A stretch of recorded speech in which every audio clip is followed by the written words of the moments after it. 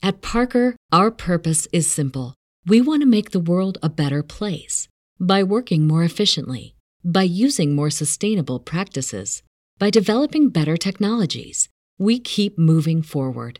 With each new idea, innovation, and partnership, we're one step closer to fulfilling our purpose every single day.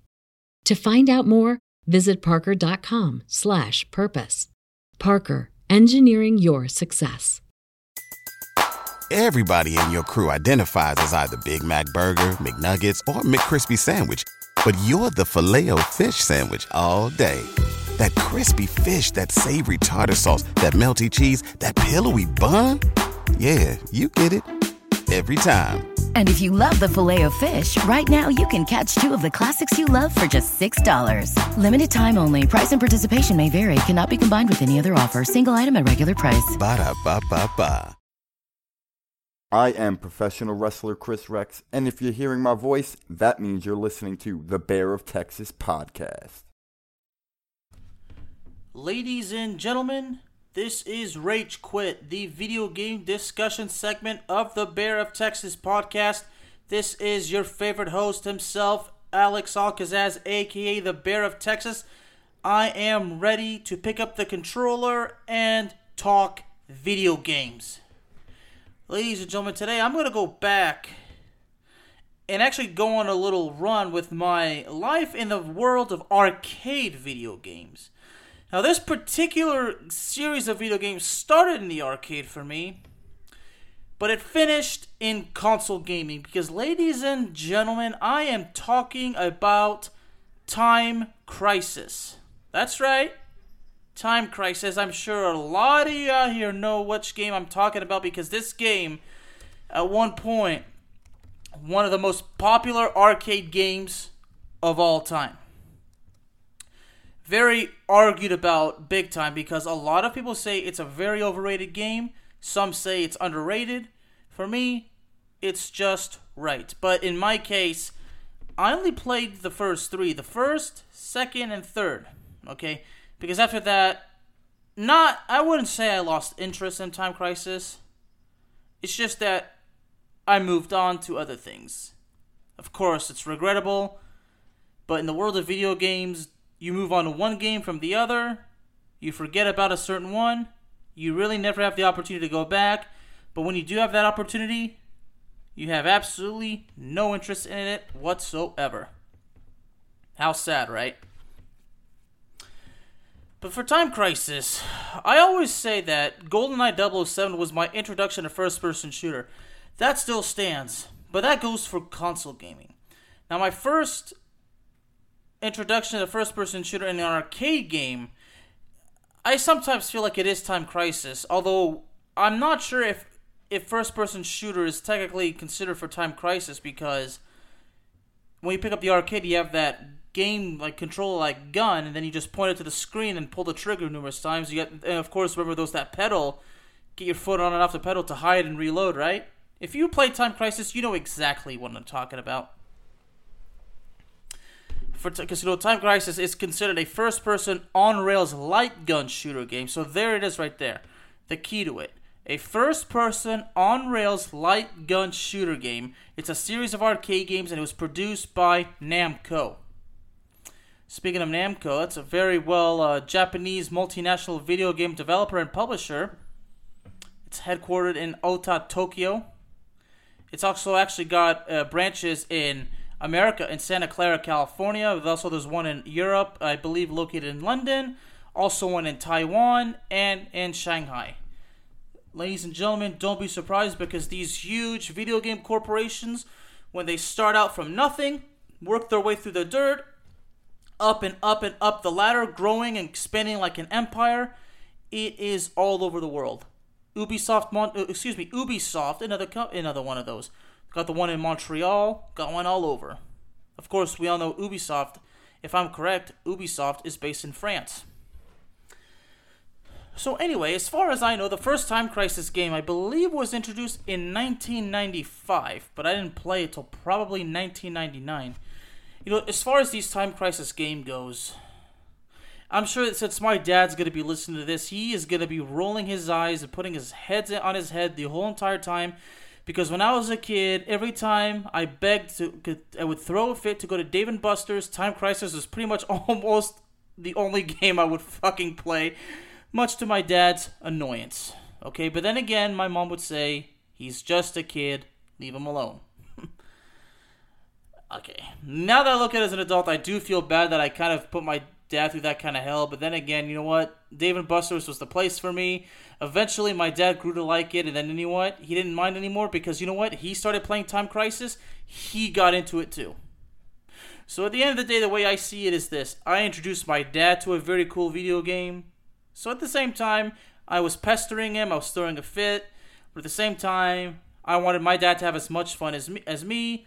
And after many times of trying it, ladies and gentlemen, it finally worked. I'm going to be perfectly honest, I have better memories of Time Crisis 2 and 3 than I have of the first. As far as I know, the first one, if I remember correctly, I mean, I did get some notes, but, you know, I wanted to work on the instinct of remembering from memory and experience, but I believe the first Time Crisis takes place in a castle in the mountain, and I believe you're an agent. You're, like, obviously an international intelligence agent, because that's how it kind of is in that kind of world. And I believe your mission is to rescue the daughter of the kidnapped president of the United States, and like that. I mean, of course, I mean, what other than that when it comes to a plot for a secret agent to have, right? Go rescue the daughter of the president of the United States. Go stop international terrorists. Go fight the bad guy. Go stop from the world from being destroyed, right? What a fantasy world in the world of secret agents, ladies and gentlemen. Of course, espionage is involved. You know, much to my surprise, and not long ago, I was actually in one of those old classic retro video game stores, and I was actually unaware that Time Crisis was actually on the PlayStation. That's right, on the original PlayStation. But I can't say I am surprised now because Time Crisis, like I said, was extremely popular. But my question is I really am curious to know, was it more popular through the arcade or was it more popular through the game console of the PlayStation? In my honest opinion, I'd probably have to say the arcade because perhaps if it wasn't for the arcade, maybe there wouldn't have been the console version, right? I could be wrong. But anyway, now we get to Time Crisis 2. Came out on the arcade in 1998. Now there's the one I remember very well. I remember the plot very well. It's all about going after a satellite that is stolen by a terrorist organization. There's, of course, you know, I guess the company behind it, like I said, you know, a major industrial tycoon has stolen a nuclear military satellite, and he intends to launch it into space, and God knows what he's plans to do with it. Of course, when it comes to a rich, powerful dude stealing such a powerful weapon, of course, what he does, in his view, is obviously going to be for the greater good, but we all know in reality that is certainly not the case. Now, is it? I remember in Time Crisis 2, but right as the game starts, there is a cutscene of an agent. She's actually calling, I guess, the agency, and she has this information on this satellite, and then she asks if the two agents have left. Then a voice tells her the two agents are on their way all right, and nobody can beat them. And as soon as that happens, well, the first boss of the game pops up along with several mercenaries, takes over the case with all the information, and kidnaps that agent. And as part of the game's story, eventually you are ultimately going to have to rescue her as well as stop the satellite from being launched into space.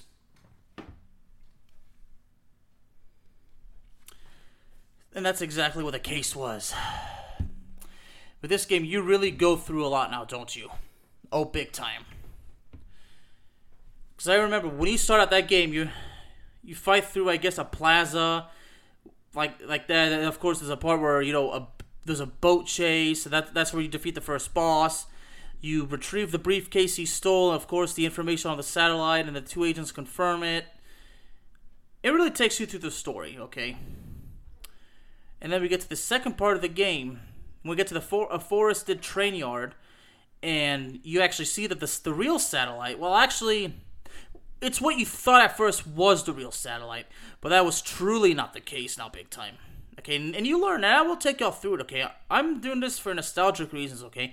If I'm going to go through a classic video game that really changed my life, that had an impact on my life, ladies and gentlemen, you could expect to not only hear the truth, the whole truth, and nothing but the truth, you can expect me to go into full detail, and believe me, folks, this is from experience and memory.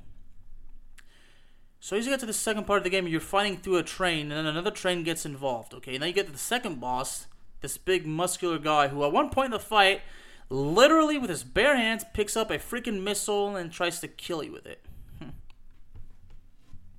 We'll get to that part. Wasn't so bad. At least at first when I was a kid it was definitely difficult, but overall it never seemed so bad because I eventually got Time Crisis 2 on the PlayStation 2.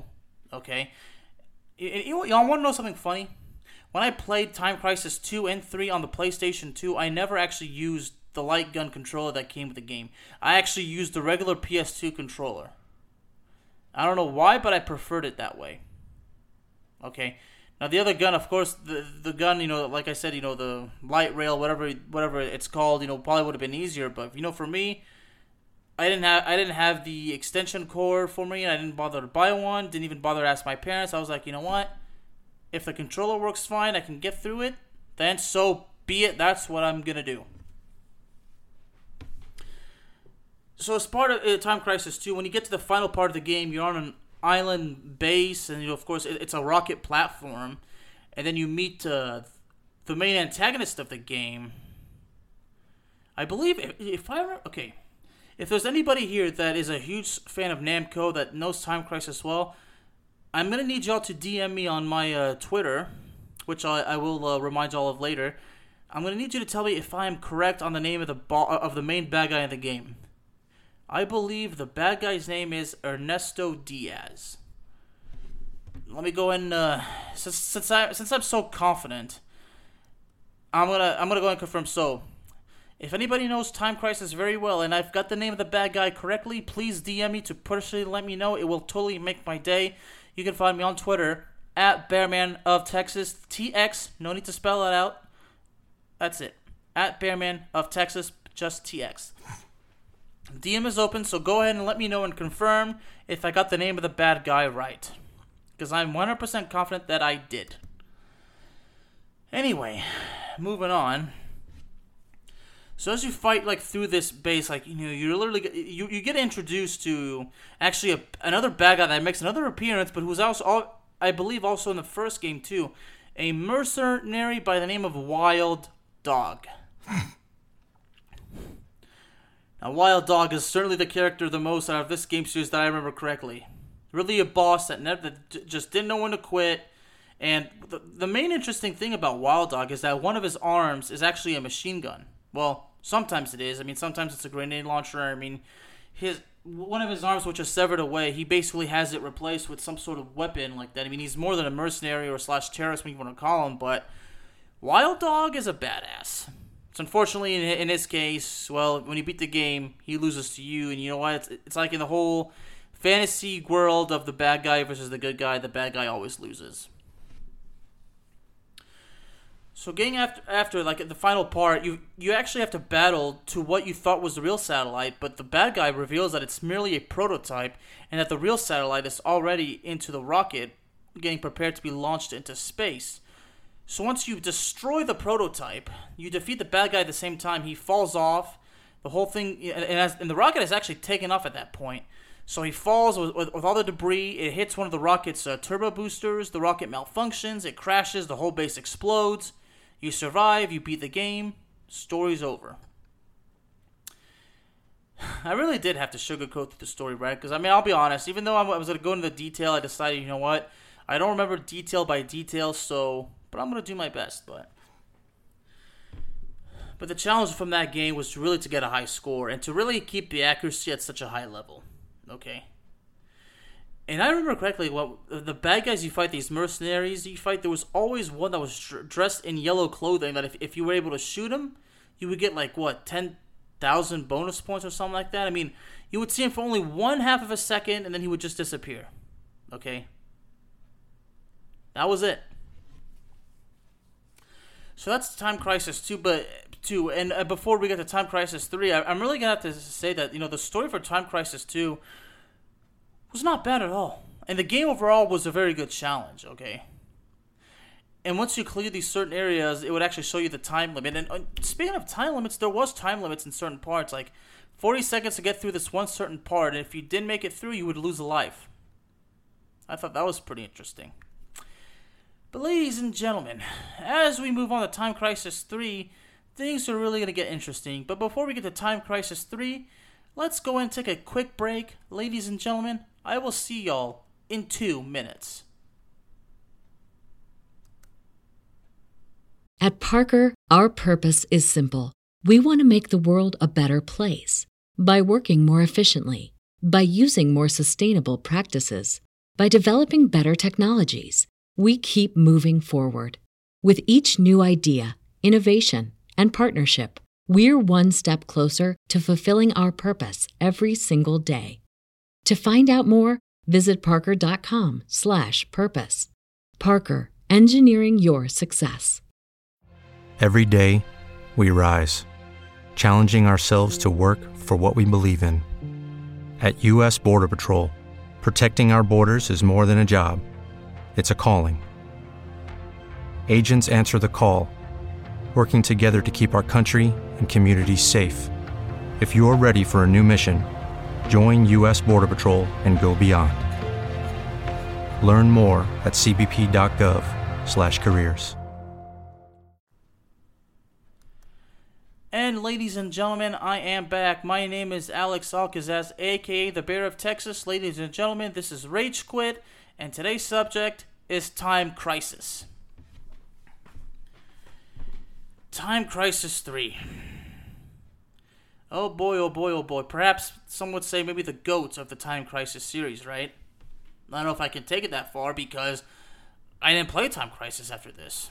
Because looking at it now, there's actually Time Crisis 4 and 5 as well. 4 came out in 2006, and apparently Time Crisis 5 came out in March 2015. It came out in the arcades. Huh. But for Time Crisis 3, now there's really something cool. Okay, 2 agents sent to an island to help thwart the efforts of a dictatorship who took control of a neighboring country's island. Okay, well, that's something really interesting. 2 agents going in to attempt to stop a occupation of a paramilitary force led by a ruthless dictator. Now, there is an ally in that game, and her name is Alicia. I need y'all to do the same thing. If I got the name correctly, let me know, because it is actually important to me, believe it or not.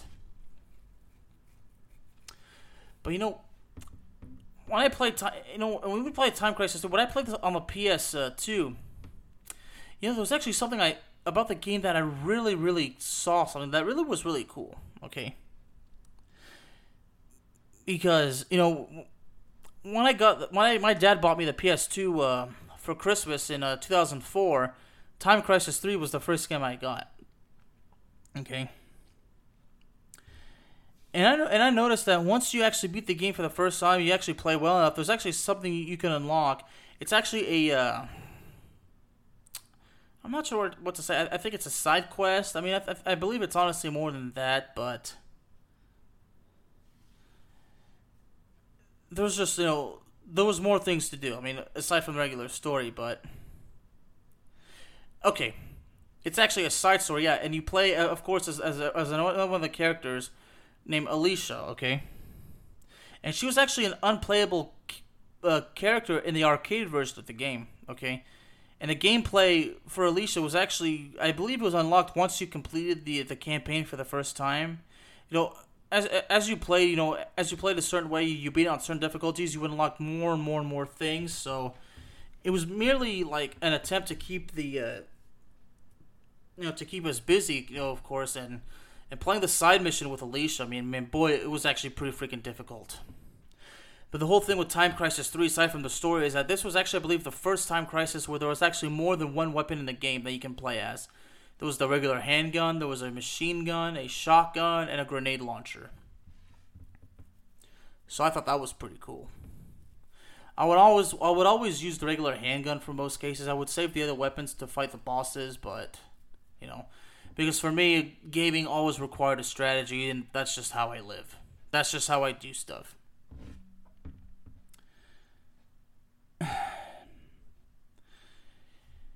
And when I play like the side mission of Alicia, I like how it when there was the regular story, those are these cutscenes as well. Like, while the two regular agents would do their part of the game, while they were doing that, Alicia would go on her part. So it was like both campaigns happening at once, but from different perspectives. Okay, like different part of the story. It's like almost a behind the scenes kind of thing. But anyway. But in this game, I was honestly happy that once again a certain individual popped up again, ladies and gentlemen. Yes, I am talking about the mercenary who never quits himself, Wild Dog. But this time, he didn't have a loan. Apparently, it seems this time he had an apprentice by the name of Wild Fang. In a certain cutscene, when you see Wild Dog,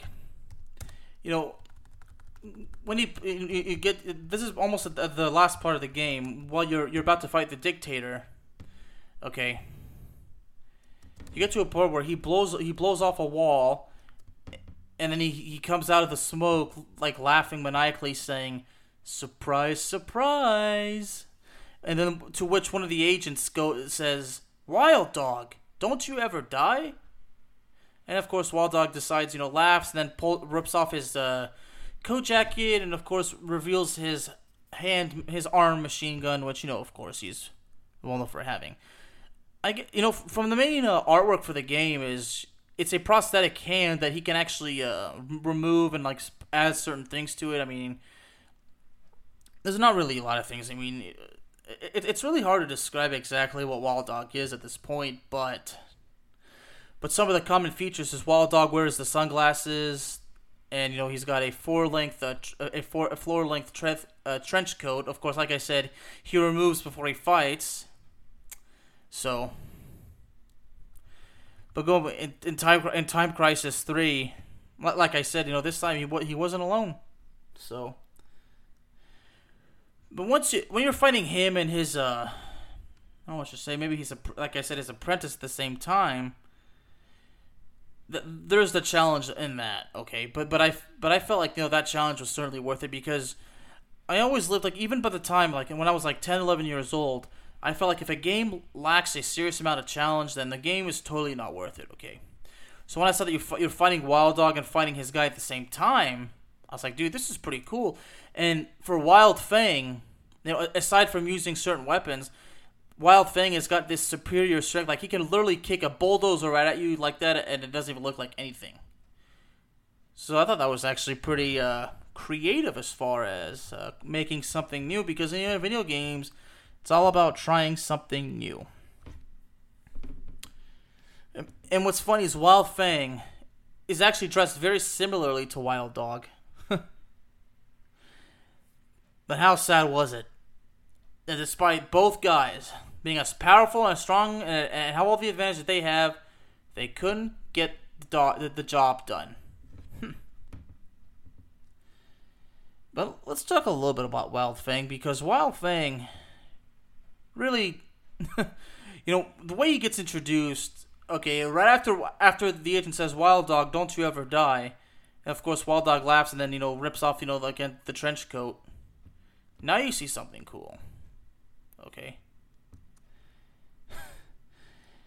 Because after that, you see Wild Fang kick like a what would appear. I don't remember what it was. I think it was, like I said, a bulldozer. Okay, and he literally says, "Allow me to introduce myself. My name is Wild Fang, and it's a pleasure to meet you." And as he does that, he kicks something else that's pretty big. So, I mean, that's the way to introduce a bad guy, right? A bad guy and another bad guy. You got to introduce them. You really got to do something huge. Okay. And as far as the skills go, he's got, like I said, superhuman leg strength. Of course, a roundhouse kick, on all sorts of objects, and sends them flying with great force, like a forklift, a bulldozer, shipping container stuff. Yeah, A lot of stuff he does to you, and of course, Wild Dog changes his thing on his arm. You know, it ranges from a flamethrower, a rocket launcher, a machine gun. It's really amazing. So once you finally defeat Wild Fang, and then you get to Wild Dog, when Wild Dog gets defeated, the cutscene in that, dude, I will never ever forget it, ladies and gentlemen, because it is absolutely spectacular. As when he's defeated, both agents approach him, have their guns pointed,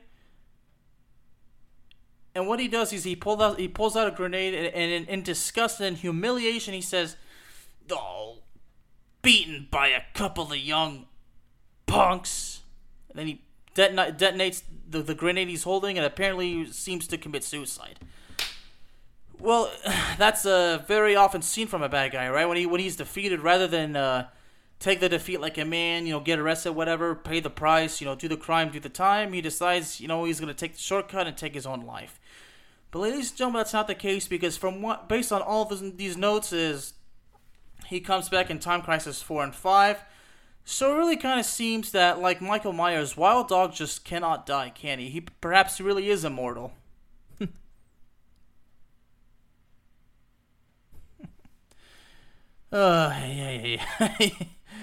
Really has, and I'm looking at this latest artwork of Wild Fang, and now he's got the prosthetic leg, So so now that I see this, like Wild Dog has the prosthetic arm, Wild Fang the prosthetic leg. These guys are really similar, okay?